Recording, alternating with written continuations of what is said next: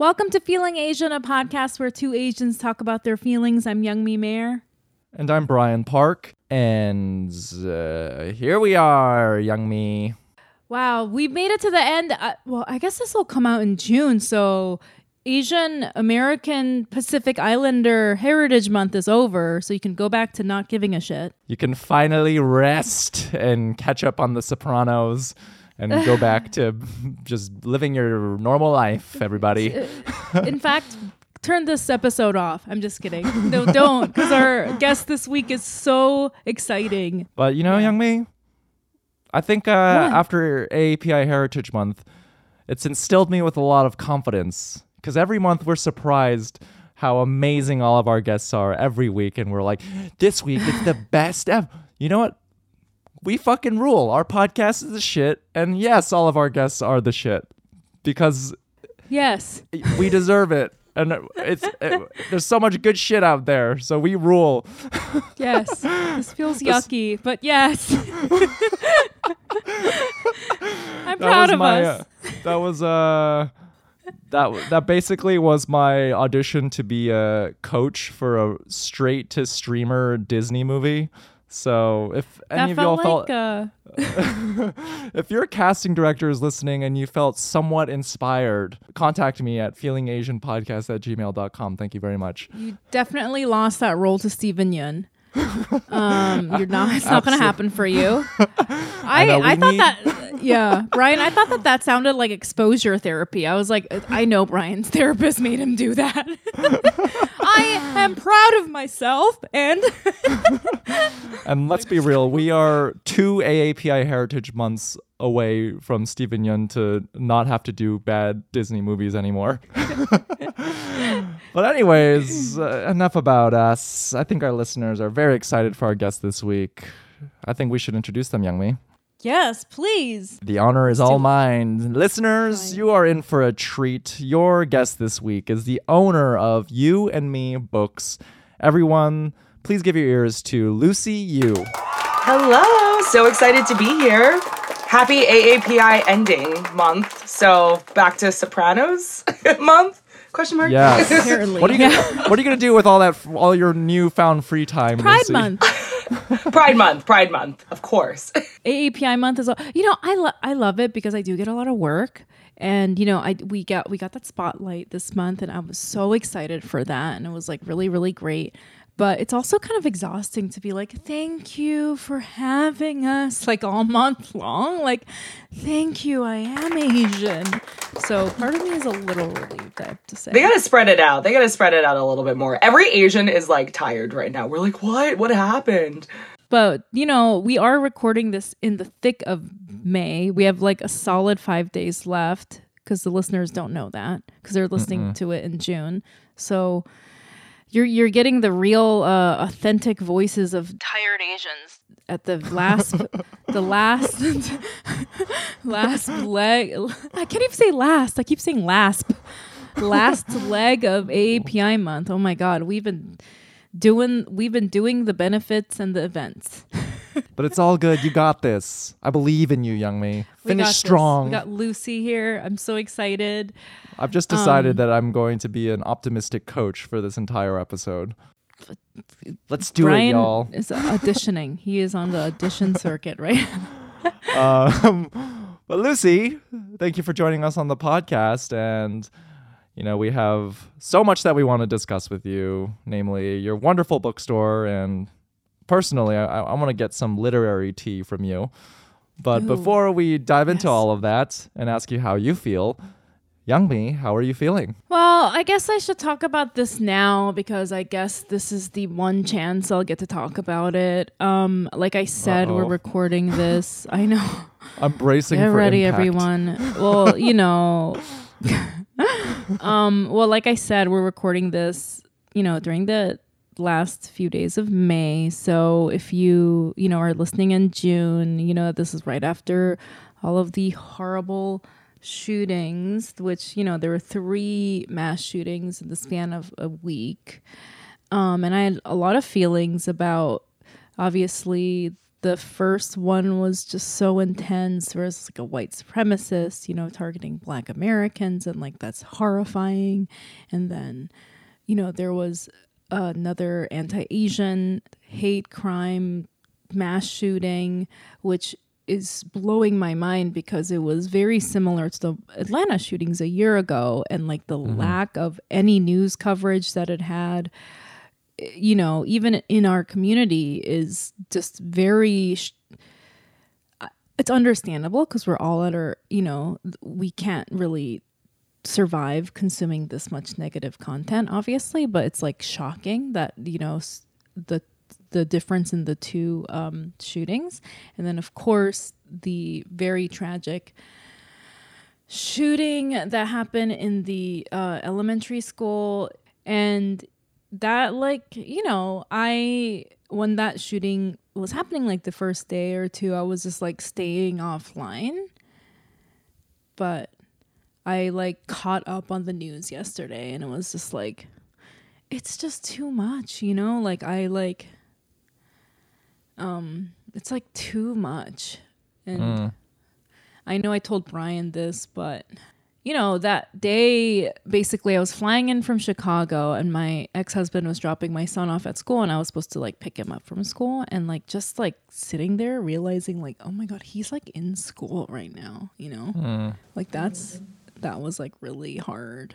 And then when I picked him up, I was like, you know, like just really like focusing on him and like trying to hang out with him. And I told him about the shooting, and I told Brian this already, but like I was really upset because I read the thing about the cops didn't go in because they were scared, and they made up this lie about him, the shooter, wearing a bulletproof vest, which was found out to be a lie because he wasn't.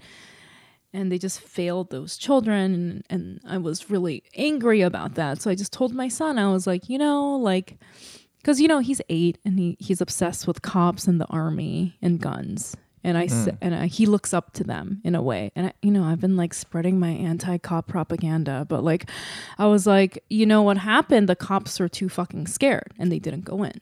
And they didn't protect the children, and that's their fucking job. And again, I was angry, and obviously I don't want to get too political about that, but like, so I said that, and then I said, but you know who did protect the children were the teachers, and they protected the children and they died.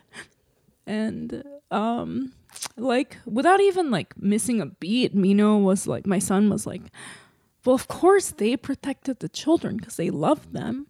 And it was just like, it just like took my breath away, because I was like, Mino fucking gets it.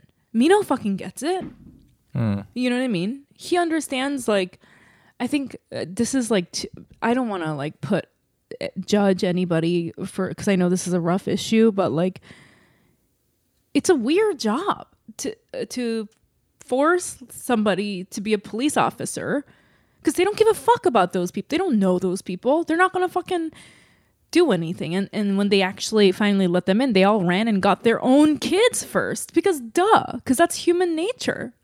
Like, why would anyone fucking risk their lives for a fucking kid that they didn't know, you know? And of course, if you're the teacher, like, you spend all day with them and you're gonna fucking risk your life. Like, that's just, we all like inherently understand that, you know what I mean?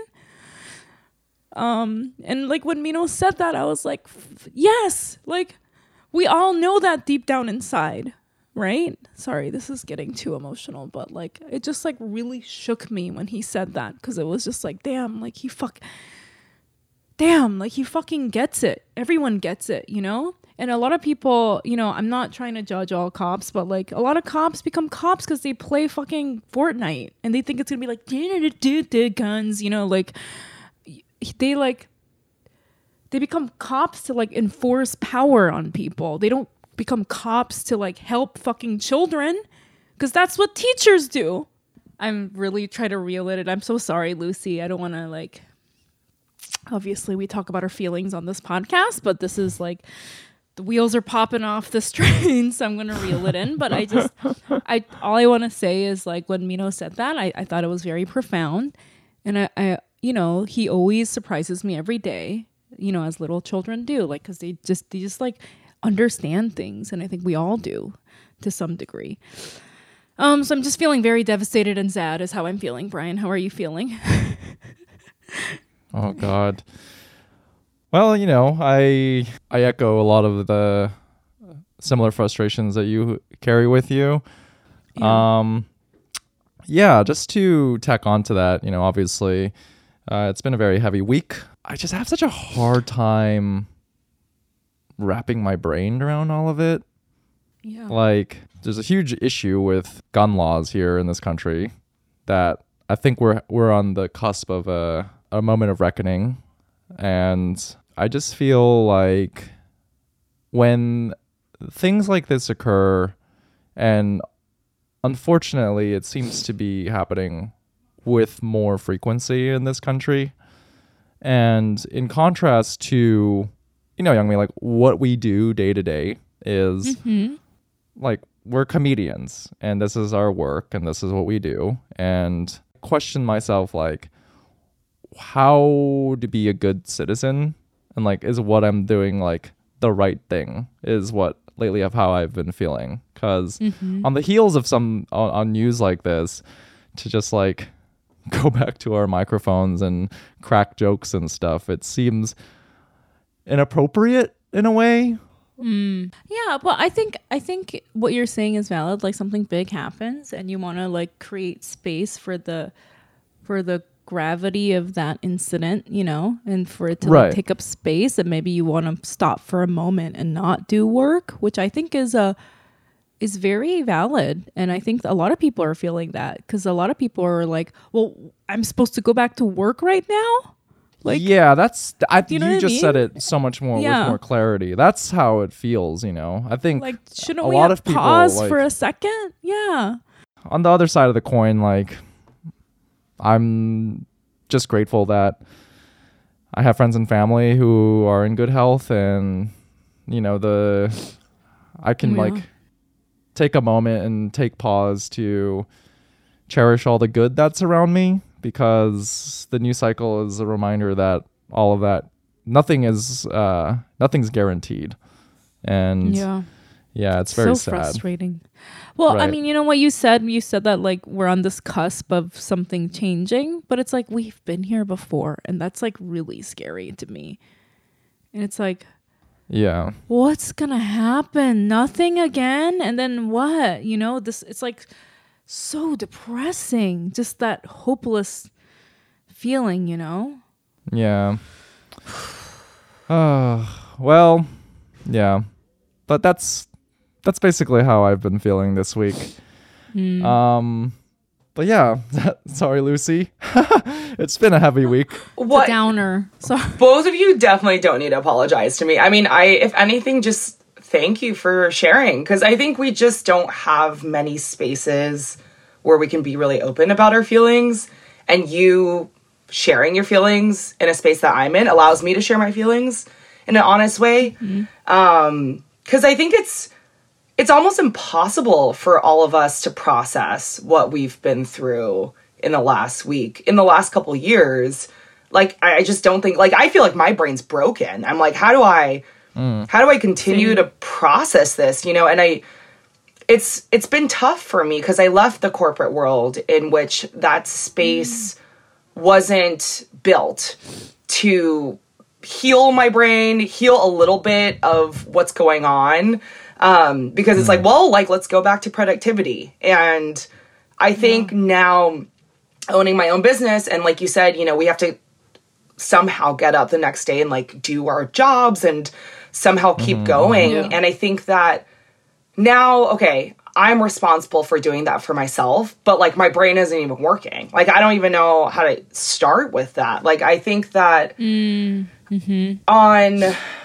believe it was on Monday, I came to the store to do some errands, and I was walking around Canal Street, which is my subway stop, and I take like an hour commute every day.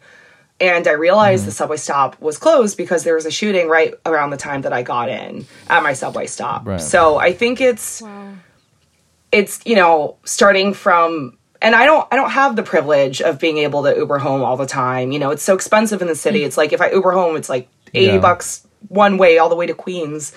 And I have to take the subway. There's no other way for me to get around.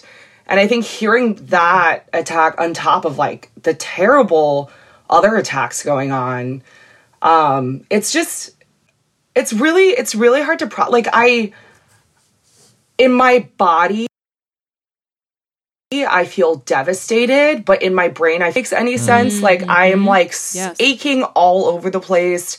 I'm just like sluggish and I just feel like it's hard for me to move around. But my brain just isn't like, it's just not there yet. I think my body knew before my brain did. I've noticed that now when like big things happen, like the shooting, you know, like the grade school shooting, I was like, it took me like 2 days. Like, you know, I'm just now feeling sad about it. And it's like the 26th of May. And I think it's been 3 days now. Cause I was just like looking at the news, like, brain dead. So I know what you mean. But also I'm going to say this and just like a touch of hopefulness here. It's just giving me license to be fucking chaotic AF. I'm just like, fuck it. It's like Wednesday at 3 a.m. I'm going to go out. Woo! Like, it's all like, a blur anyways, right? So you're like, well, let's make it more blurry. Like, who cares? Yeah. Like what you were saying, I have my own business now. Now I have to run it by myself. I don't know how to do. I'm like, I don't know what the fuck I'm doing either. I don't know what I have to do. I have no idea what I have to do tomorrow. Literally wake up in a panic every day. Yeah. So next time you're doing a line of K at 3 a.m. on a Wednesday, stop Asian hate, y'all. Hashtag. That's how I decided to stop Asian hate, by doing ketamine at 3 a.m. on a Wednesday. I'm an activist. Oh, gosh. You know, you mentioned that you are a business owner, which is You and Me Books. And for our listeners who may not be familiar or they live outside of New York, You and Me Books is New York's first Asian female-owned bookstore. Wow. But before you started this business, you were a chemical engineer by trade. So what we want to know is what compelled you to make the shift from avid book reader to what is now your second career calling? Wait, Lucy, why did you make that face when Brian said chemical engineer? I'm like, oh God, I just immediately got stressed about the reactors that I have to design. No, I feel like, I don't know. I think earlier in my life, when I was a teen, I thought there was a very linear path for my life to follow. I'm like, I'm going to be, blah, blah, blah. And like, I knew going to have a 401k or whatever and then retire. And then that's when I'm going to really want to do what I want to do at 65. Mm-hmm. And, I don't know. I lost one of my best friends in 2020. And I think, and that was when I was 26 and I was like, maybe I won't make it at 65. Maybe I won't make it to next year and I have no idea what's going to happen. And there were a lot of doubts that came into my head of, well, if this bookstore is not successful, like what the hell am I going to do? I just blew out all my savings buying these books that I'm going to have to read throughout the course of my life. But there's so much doubt in my head, but I thought like, look, worst case scenario, I can always go back to do what I'm doing now. Always be a supply chain manager, always be a chemical engineer. I think that there's no point where I'm like, okay, you can't come back. And I think I realized from doing that, it's like, you know what? Like, fuck it. Like, what if this isn't that, like, forever for me either? And that's okay. Like, I think my only career choice is that I'm like a lifetime career changer. And that's really okay. I think that there was a lot of toxic ideology behind that when I was younger of like, you're switching around jobs too much, so it's bad for your resume. That's like, companies are going to like that. Yeah. I'm like, look, we're at a phase where I'm at a phase where I'm like, I'm not going to live my life based on what companies want me to do, because I have a whole life to live and they just have a salary to give me. So it was a complete mind shift change for me. Because they don't give a shit about you anyway. No, I mean, I've realized so why do you care? Right, right. And I think like in my previous career, something that really pushed me out of it was I found out that people were calling me egg roll behind my back, actually at work. Yeah. What? Yeah, true story. No, who? Drop the ats. Tell us the ats. We're going to bully them. All the Feeling Asian listeners, we're gonna dox them now. You know what's sad is that it wasn't even just one person. So It's all of them. Oh We're gonna my bully all of them. God. So it All was that, canceled. and I What think the that I fuck? told like the head of HR, and I told Wow. all of them, and they're like, "Look, like you're gonna be in the manufacturing field. You're gonna have to learn how to deal with this." That was their response. To What? it. So Jesus. and No, as drop someone their who's ads like right now. already a minority female in a majority male space, on top of that being a female of color, it's like, fuck this. Like there's a part of me that's like feeling guilty that I should have stayed to make it better for other women down the line, but also I had a life to live too. I couldn't just keep doing that. What kind of world Right. is this where you can't even be in chemical engineering without dealing with that bullshit? Like, is there any fucking space that's safe? You know what I mean? For one, we definitely know that the supply chain management space is not a safe space. No, I've lived in that Fuck space them. for many Fuck years. them. Not safe either. Wow. Well, that's Wow. so interesting that you basically, one of the Wow. reasons that you left your former career is like this like unchecked racism that nobody wanted to do anything about. I think at that point I was like, well, if I switch careers, like maybe that'll change. And I went into supply chain for a couple years after that as well. And I was a supply chain manager. Yeah. And no field is safe. I also want to point out that the moment Lucy left the supply chain field, global supply chain has gone to absolute shit. Wow. Coincidence? I think not. Not. I think not. Let that be a lesson to you, racists. You made your bed. Now sleep in it. Why are the bananas $10 now? Why are the bananas $10 now? Okay? Well, one thing I'm curious about is like, why a bookstore? Like, was it? Oh, did yeah. you like? Are you just like? Do you love books? And was it as simple as that? You're like, wow, it's always been like a romantic dream of mine to own a bookstore. Or is there?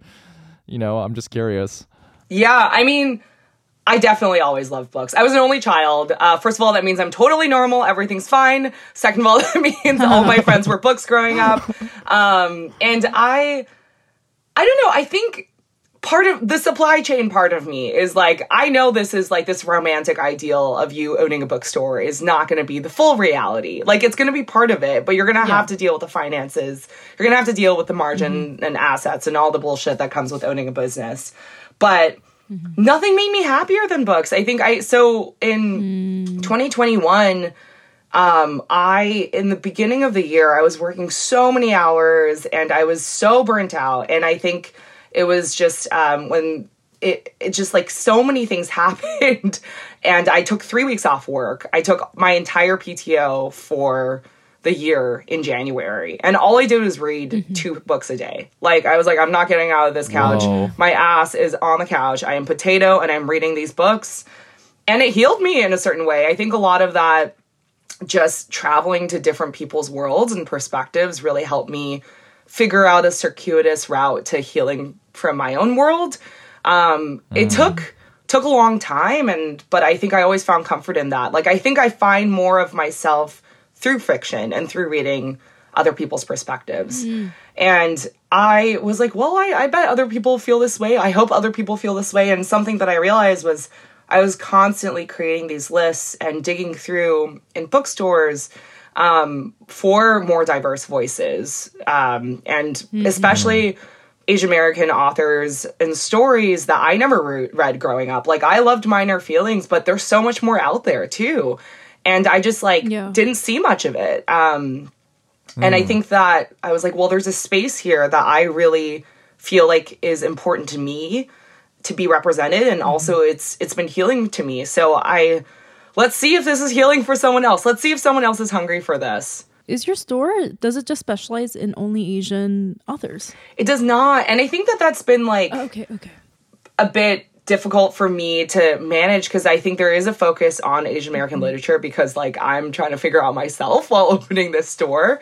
And I want to see that representation, but it's so much more than that. It's really a focus on immigrant stories and how we can relate to other immigrant stories as well. I just want to point out that when that GoFundMe was happening for the bookstore, I was just getting inundated with so many Instagram stories about the bookstore, just from disparate, like just so many different people and that I've met in New York through like the AAPI network. And I don't know, I think it's a really beautiful thing. I feel like your bookstore is sort of a evidence of like collective engagement and how there is a need for a space like this. And it's, I don't know, I think what you're doing is like fucking amazing. And Thank you. But I also think it's interesting that you pointed out how, you know, you're using your background in supply chain and sort of understanding how a business works and towards like and applying it to your own bookstore.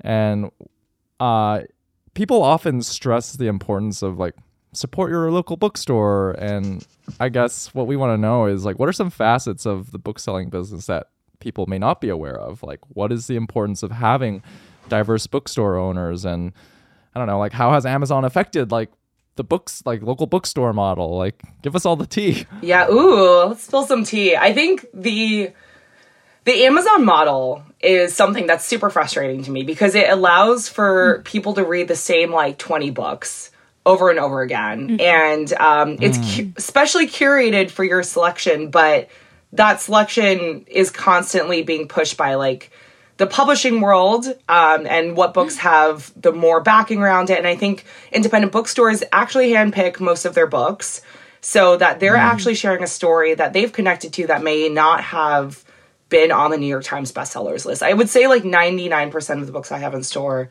are not on the New York Times bestsellers list. Wow. And I think that that's really important because when we're confined to just what's being pushed in our faces, it really limits our perceptions of what's out there. Wait, was that like, can I ask you a question? Yeah. Was that like how bookstores like back in the day, you know, obviously I'm like a decade older than you, so I remember bookstores. Like, was that like the model that they were run before Amazon, where small like bookstore owners would like curate books they thought were important?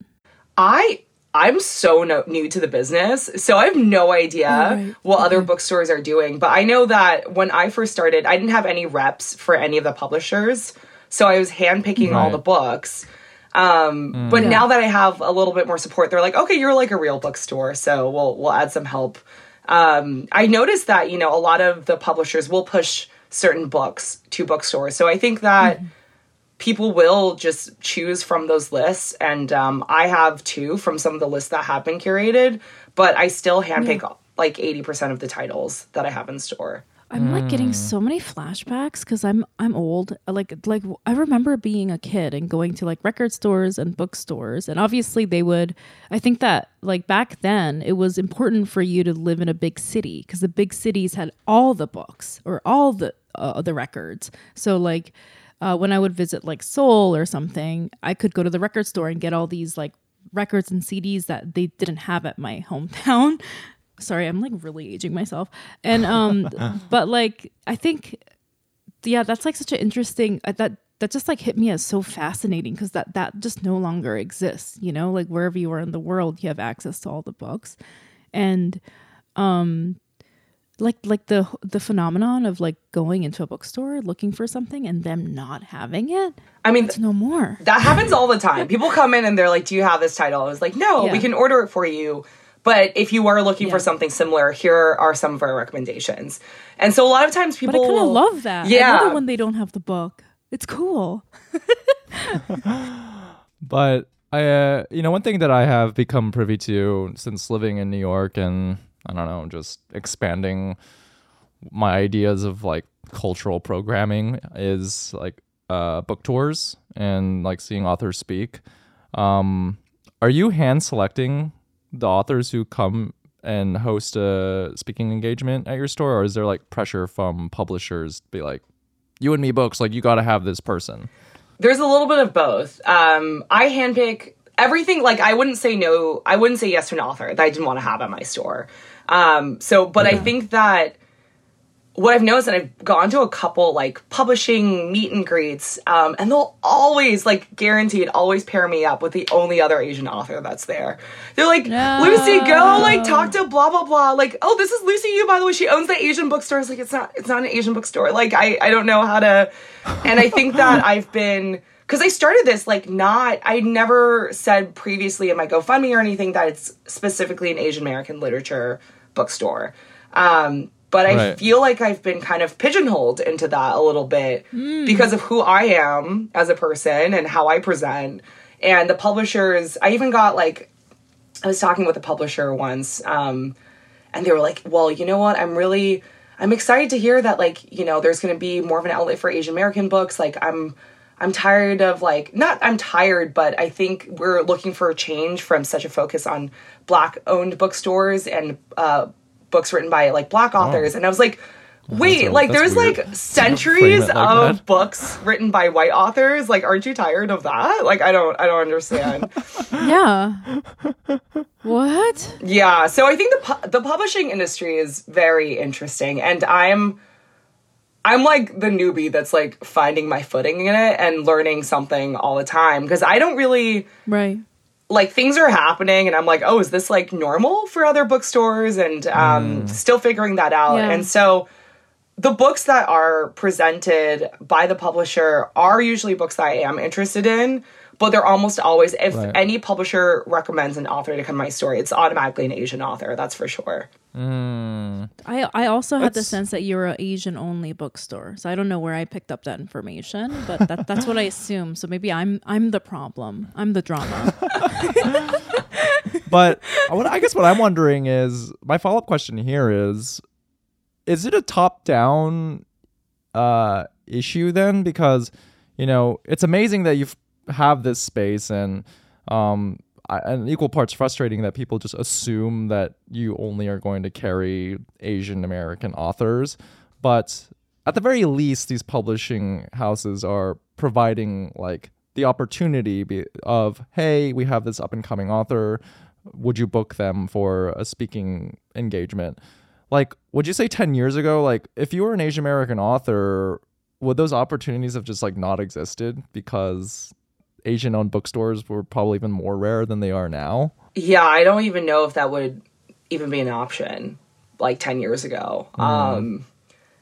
Because even now it's like I have these authors that are like, finally have somewhere I can go to.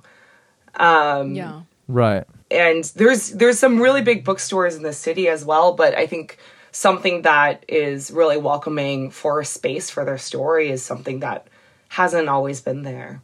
This is just I guess like this is more like a personal question that I'm kind of, this is the gossip in me, but can you like tell like immediately when someone walks into your bookstore and you kind of like can pin them already, like what type of book they're gonna choose, or like are there like personality types associated to certain book choices? I hate that I'm that kind of person, but like totally. I watch someone come in and I'm like, God, they're gonna ask me like, I really loved Pachinko, like, do you have any recommendations? And like, okay, like I already have the list in my head, and when they ask me, I'm like never surprised. But I also like I love a family.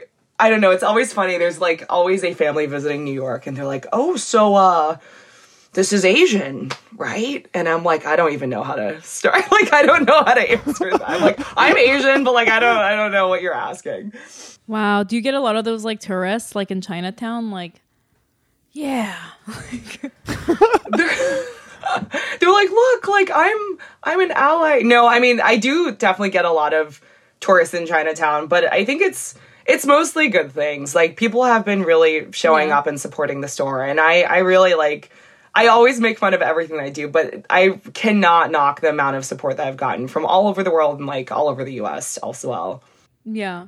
I think it's so interesting that you're doing a bookstore, because I didn't realize how young you were, but it's, I'm saying this very lovingly, but like, you know, those, I feel like a year ago, somebody that was like Gen Z was like, oh my God, this is like a thing that will take your Instagram pictures and make them into like real pictures that you can hold. I've never seen that before or something. And they're like, congrats, you invented the Polaroid. Like they had never seen like a camera that has like Polaroid pictures, because all the pictures they saw online were like on the internet.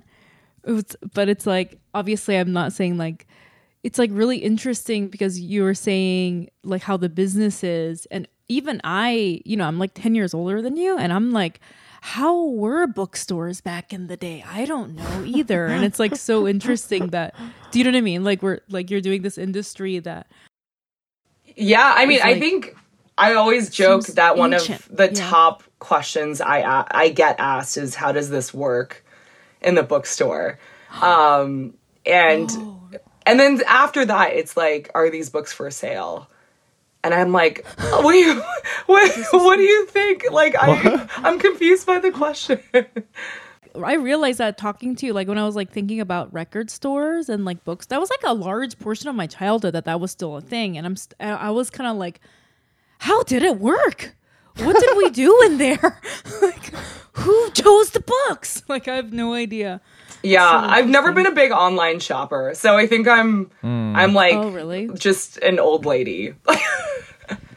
So, and on the side, are you emailing with an anonymous man who is actually Jeff Bezos' son? Oh my God, I was gonna ask. A la You've Got Mail. Oh my God, is he the Tom Hanks and I'm the Meg Ryan in this situation? Who's your Tom Hanks? Yeah, Jeff Bezos' Tom Hanks is son? Jeff Bezos' son. Oh my God, the other day I looked up Jeff Bezos because he's very secretive about his children. And one of his children, like the only one that they know the name of, his literal name is like something horrible. It's like Baron, you know, like Baron Benedict. Trump. It's something like, it's like Princeton Bezos or something. And I'm like, ew. I will say though that I am a very basic book consumer. So whatever you're choosing to put on the front table, that's what I'm going for. And I browse, and then I'm gonna find the cover that looks the most enticing, and then I'm going to cross-reference that with Goodreads rating, and then if it has fewer than 3.8, I ain't reading that shit. Wow. I want to do a quick plug also for Storygraph, which is Goodreads but not owned by Amazon. Storygraph. Wait, Goodreads is owned by Amazon? It is. No! Can't escape Princeton Bezos. Wait, what? Yeah. So I've Wait. like changed over to Storygraph because I'm like, oh my God, I didn't realize Goodreads was owned by Amazon. Yo, damn, my mind is blown. But I want to shift gears here a little bit, and you kind of alluded to this briefly in that, you know, people might mistake your bookstore as specializing in entirely like Asian and Asian American literature. And I guess, you know, but you are a pioneer of your field, and, you know, oftentimes Asians who are pioneers or lone representatives in a particular field are put on a pedestal. And while this is great, this can also be dangerous because then these representatives can be expected to encompass all of the Asian American experiences. And I feel like you touched on this, but is this something that you're currently like experiencing in the early aughts of your bookstore? It's been tough because I didn't expect anyone, when I first launched a bookstore, I wouldn't expect anyone to care. I thought I was going to have to like pay my friends to come. But I think now it's been so wonderful to see the support and so exciting. It's been really hard for me because I am very much of like, I don't really know what I'm doing. Still, I'm figuring things out. I would never say that I represent anything general about Asian America or Asian Americans. I'm like, and I think that from my experience, it's been very difficult because I think a lot of people will now challenge my identity. I never grew up with other Asian Americans. I grew up in predominantly like Latinx and white spaces in Los Angeles. And so I'm not going to get a lot of the Asian American references that are being brought up. And so I've now heard from other Asian Americans, they're like, are you even Asian? Like, are you Asian American enough? And when I hear that, it's tough because I'm like, okay, I'm entering this space that even though I am Asian American, I haven't been around a ton of other Asian Americans. And I'm like, I'm worried that, am I not Asian American enough? And outside of the Asian American space, am I like not American enough? So I think it's a weird space that I'm in, just personally. I know this is getting like really like philosophical, but figuring that out, and figuring out my own identity while a lot of people are expecting me to, curate for so many Asian Americans is something that I'm like definitely trying to balance. Yeah. Well, we've heard that a lot.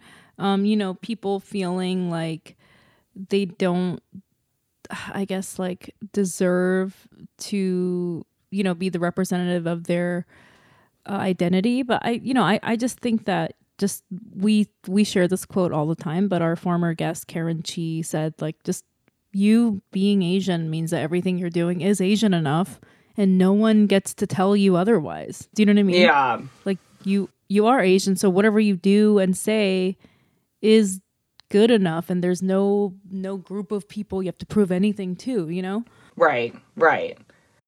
Yeah. Wow. This is so interesting because, this is like our first time meeting, and I guess I had my preconceptions about you based on what I read in the news and like who you are and like what your business is about. And I was like, I felt what you just described of like, man, like Lucy is this pillar of Asian, like of the Asian community, and she's probably an expert of Asian literature, and books are more are a more intellectual medium than podcasting, and like, fuck, am I Asian enough to even interview her? Like, we're all feeling like we're all just like, what the fuck is going on, and who are we? Should we just go? Should we just tell each other you are Asian enough? Just like over and over again. Oh my god, that's so funny. But that is. Yeah, I'm sure that sounds really challenging though, because like it is a side effect of your business, and now like I guess people are expecting you to be like a quote unquote an expert. Yeah, I've always been like, I really am figuring things out. I'm never going to be the expert at anything. Yeah. I too struggle with depression. I struggle with anxiety. I question myself all the time. And I think I think there's also like this idea of business owners. My mom was like, your family in China thinks that you're too naive to own your own business. And I think that it's funny because it's like, they're like, they think you're too nice. And when the idea of a business owner is like traditionally very stern, very like, okay, like this is my way. I'm going to keep going until this, like, lean in. Yeah. And that's not who I am as a person. And I think I never found that within the business space. And I think there's a lot of room for us to welcome people that just are like, we're out here like struggling with so much stuff. I think you're totally right. I totally agree with that. I feel like there's like some sort of like idea that like business owners, like this person wearing a suit or, like this old man yelling at you or whatever. But you don't have to be like that. And I feel like you just being here, being a business owner and being very open about the fact that you're like, I don't know what I'm doing either. That's like very refreshing and it's like great to hear. But I'm like spiraling because I feel like, am I the fucking problem? Because I feel like what Brian said, I had this image of you being like Asian person that knows all about Asia and it's Asian books. Like I thought that too, and now I'm like, why did I think that? I just think we're like, we had so much scarcity in our lives. Like we just never saw much of ourselves. And so when we see someone that's like kind of like us, we're like, they know it all. Like they got it figured out. And like, no one does. And we just like saw so many white protagonists figure that out and fail and be okay. And like, we just haven't seen that with Asian people. One thing is for certain is that I feel like Asian American authors are fucking killing it in the literary space. God, they are. And I'm saying, obviously I have a bias, but I feel like it's pretty objective because anytime I go look at the front table, I'm like, damn, there's a lot of Asian authors here, and all these books are bangers, and I probably am gravitating towards them because I'm an Asian person, and these are the types of stories I want to read, but I'm going to ignore that fact. We're killing it out here.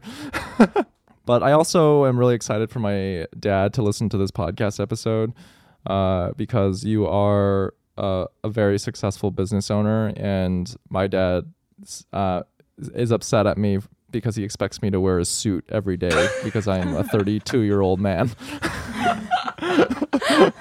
That's so funny. He's like, why are you still wearing jeans? So juvenile. Wear a suit. Wait, can I say something? One more thing that you said at the top of the conversation that before we move on to the other questions. So you were talking about how, when you started the business, because you really wanted to, you were like, well, I could always come back to this other job, right? Yeah. The chemical engineering.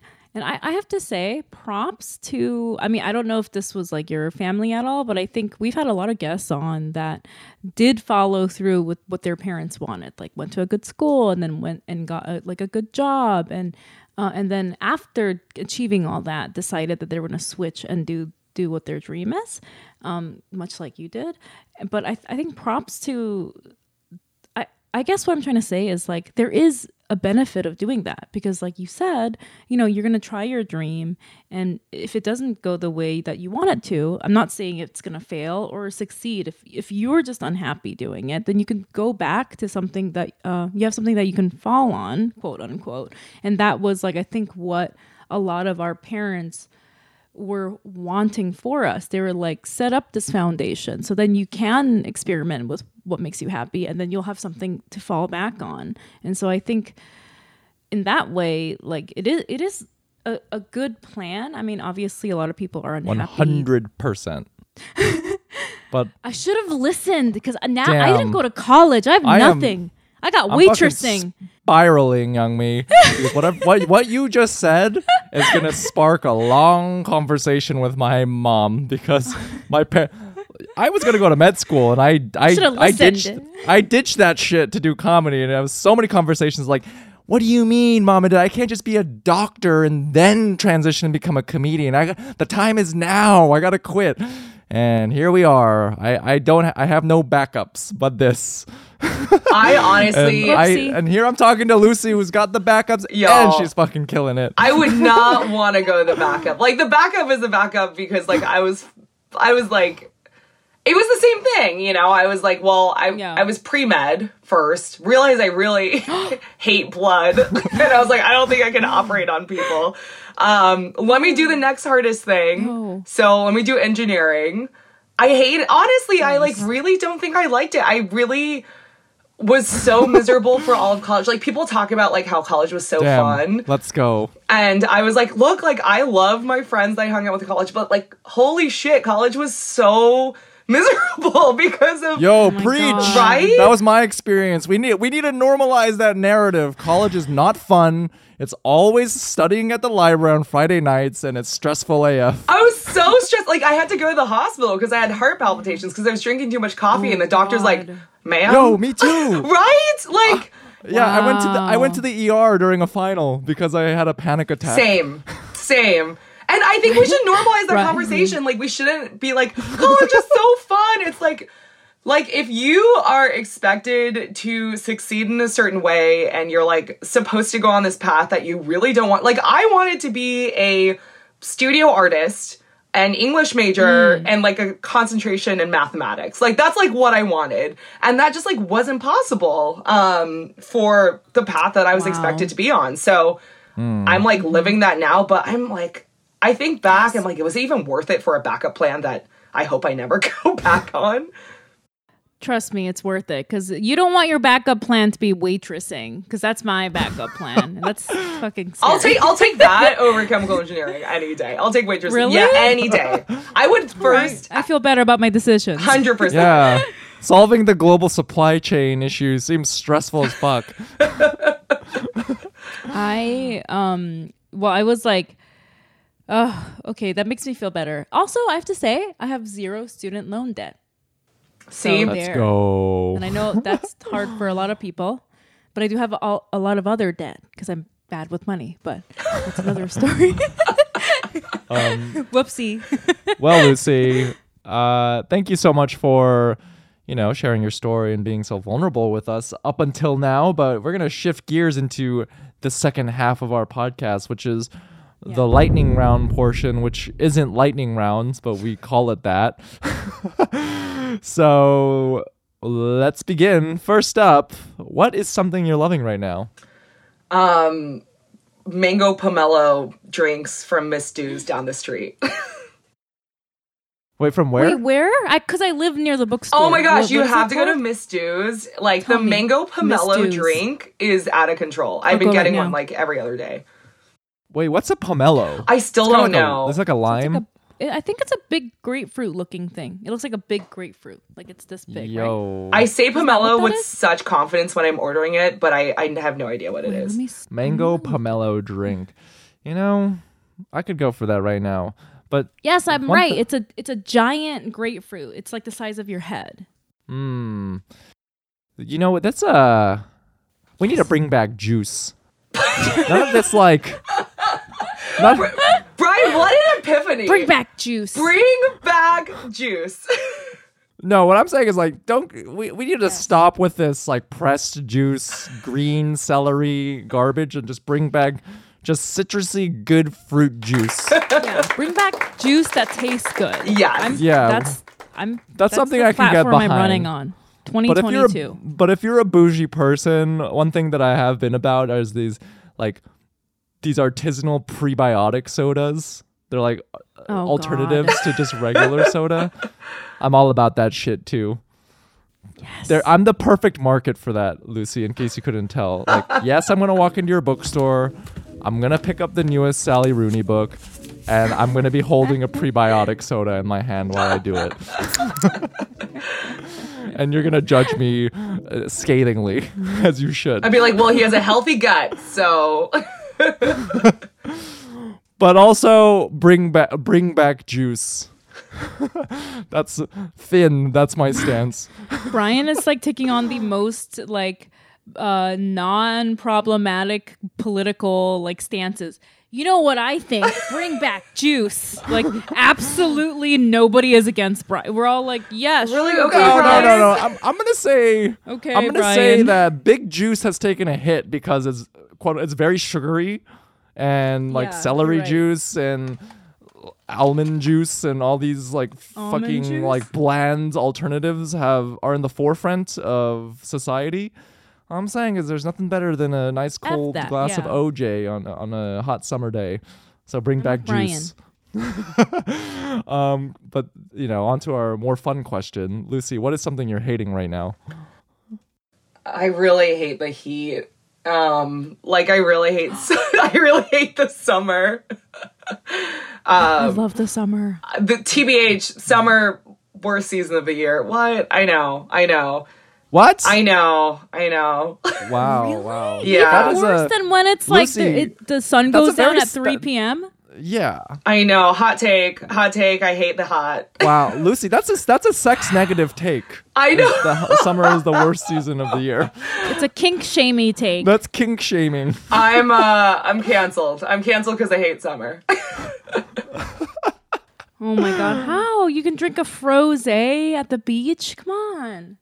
I say Do- winter frosé at the beach. Still the same. No. I'm kind of Spoken like a true book person. Are bookstores busier in the summer? I've only been open for almost 6 months. So I think, but people have been definitely out and about over summer. Like we've seen a lot more people come in the last couple of months. Right. Okay. Because they're right. just milling about. They're outside. They got to be holding the book, looking horny, Look, and projecting that they're Seriously. literate. I'm literate, I'm horny, and I'm out and about. Let's do it.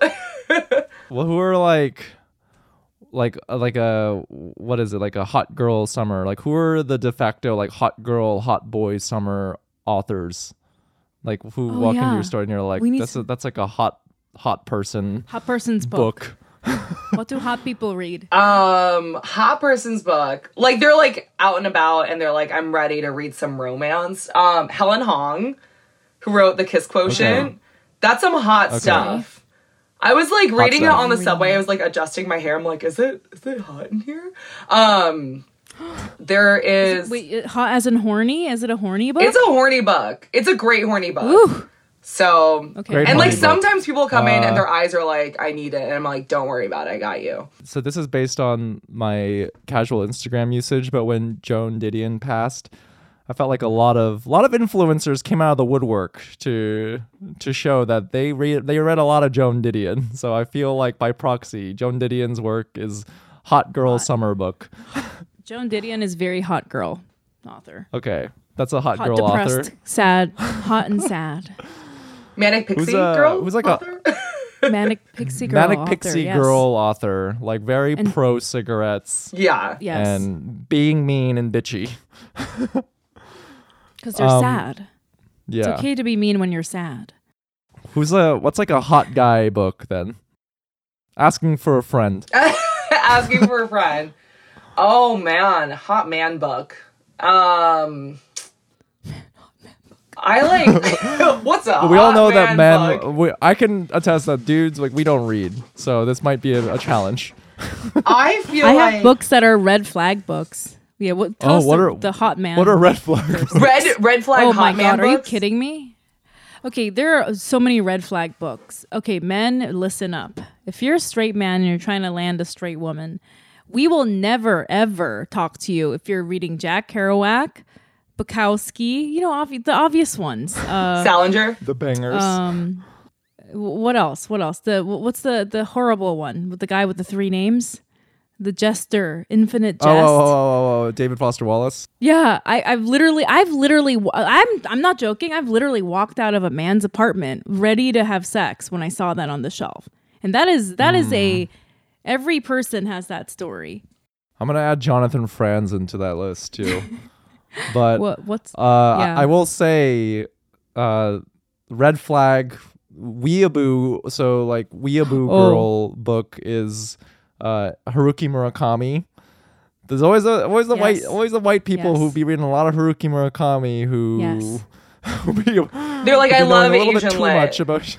They're like, I love Asian lit. What's the newest Murakami book that you have? And I was like, that's it. Like, Wait, Brian, what are your red flag books? If somebody has a book, like what would, if you saw it on the shelf, what would make you leave? If you read, I'm just happy you read. No, red flag books for me would be like, I don't think I have red flag books for women.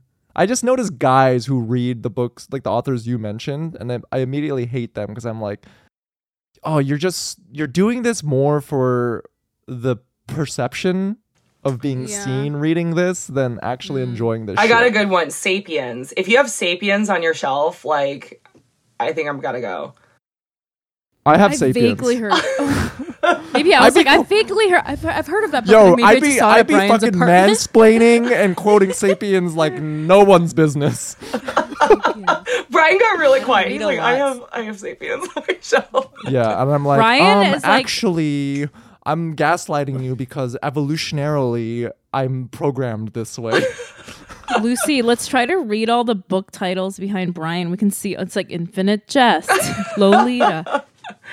No, right next to me, I have My Year Abroad by Chang-Rae Lee. I have Savage Brian's got good Detectives by Roberto Bolaño and Disorientation. Oh, you got some I got good good books. books. You got some good books there. That's good. Thank you very much. Thank you very much. I also have Jack Kerouac, but that's not in the it's not in screen right now. It's fine. It just shouldn't be invisible. You can have it. Just hide it. It's my advice to men. All right. Well, time for our juicy question. So listen up, listeners. If you want to hear what Lucy is ashamed of, you're going to have to go to our Patreon and subscribe at patreon.com/feelingasian. We've rebooted our benefits. Check it out. We're giving you a whole lot more content, which based on our A/B testing, that's what you guys all want is more content. So you're getting it. Allegedly. But without further ado, Lucy, what is something you're ashamed of? Oh man, so much shame. But I think. Whew. Well, we had some laughs and it got pretty damn real towards the end, but I'm glad you shared with us, Lucy. But before we let you go, we like to leave our guests with this one last question, and that is, what is something that you're proud of?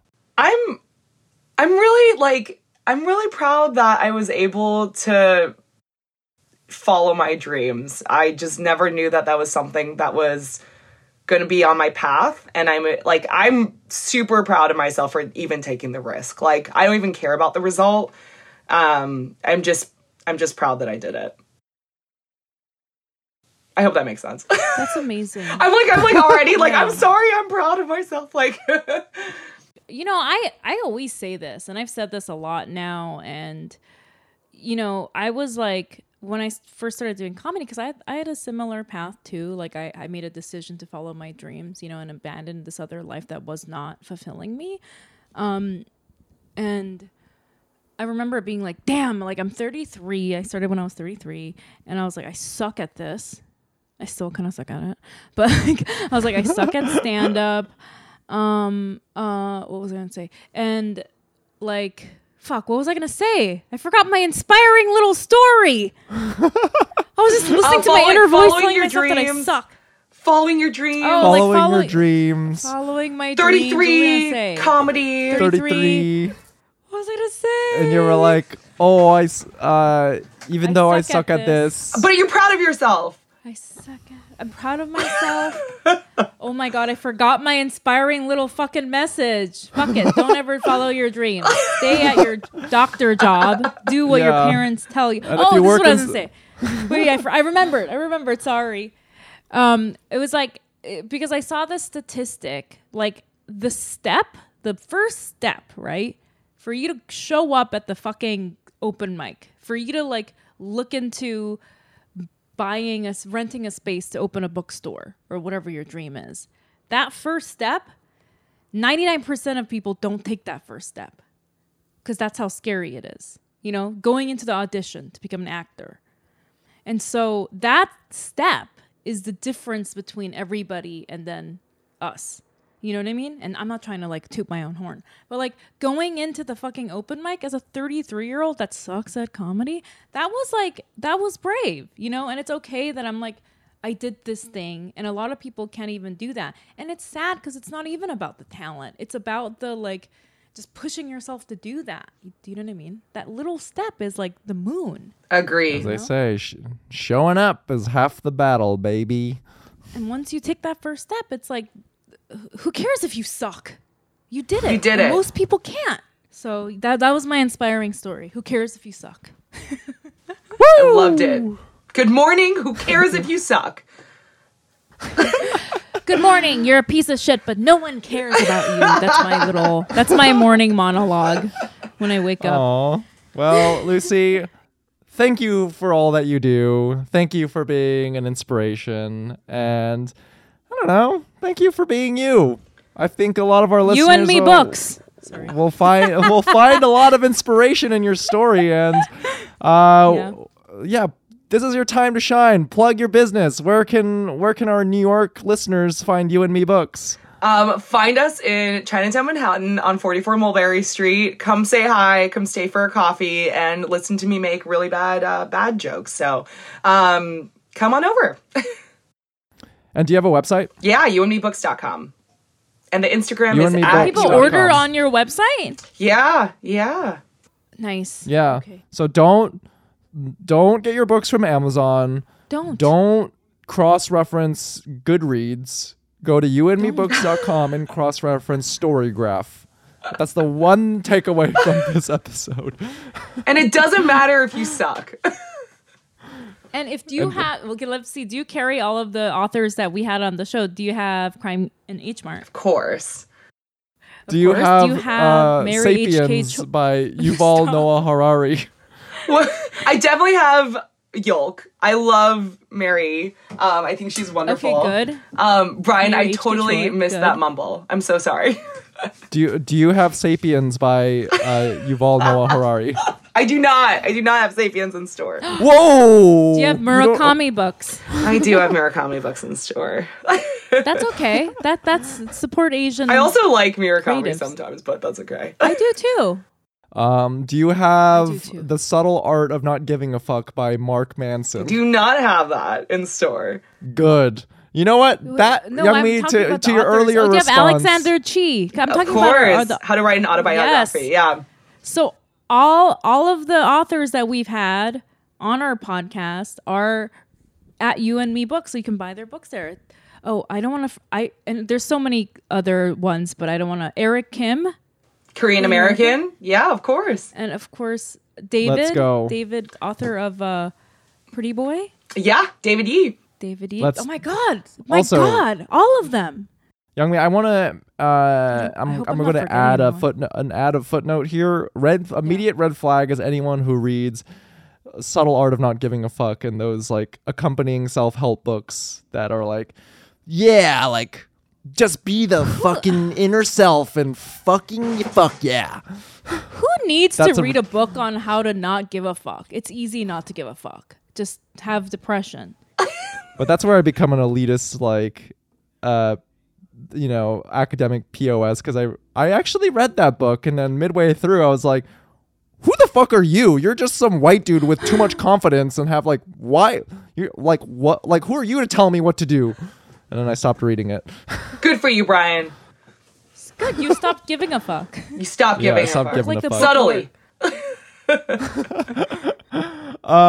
Well, You and Me Books. Everyone, please go check it out. Young Me, where can our listeners find you online? Oh, YM Mayor and Young Me Mayor on TikTok. How about you, Brian? You guys can find me online at It's Brian Park and follow the podcast online at Feeling Asian Podcast. If you made it this far to the podcast, congratulations, because we're about to do some Patreon shoutouts. And one last reminder, if you like the podcast and you're thinking of ways to support the podcast, the best way to do so is at Patreon at patreon.com/feelingasian. We have different subscription tiers. Check it out. Different benefits. A lot more content coming your way. But most importantly, let's do some Patreon shoutouts for this episode. So the first shout out goes out to Justin Valdez. Justin, I am going to guess that you are an undergrad studying chemical engineering.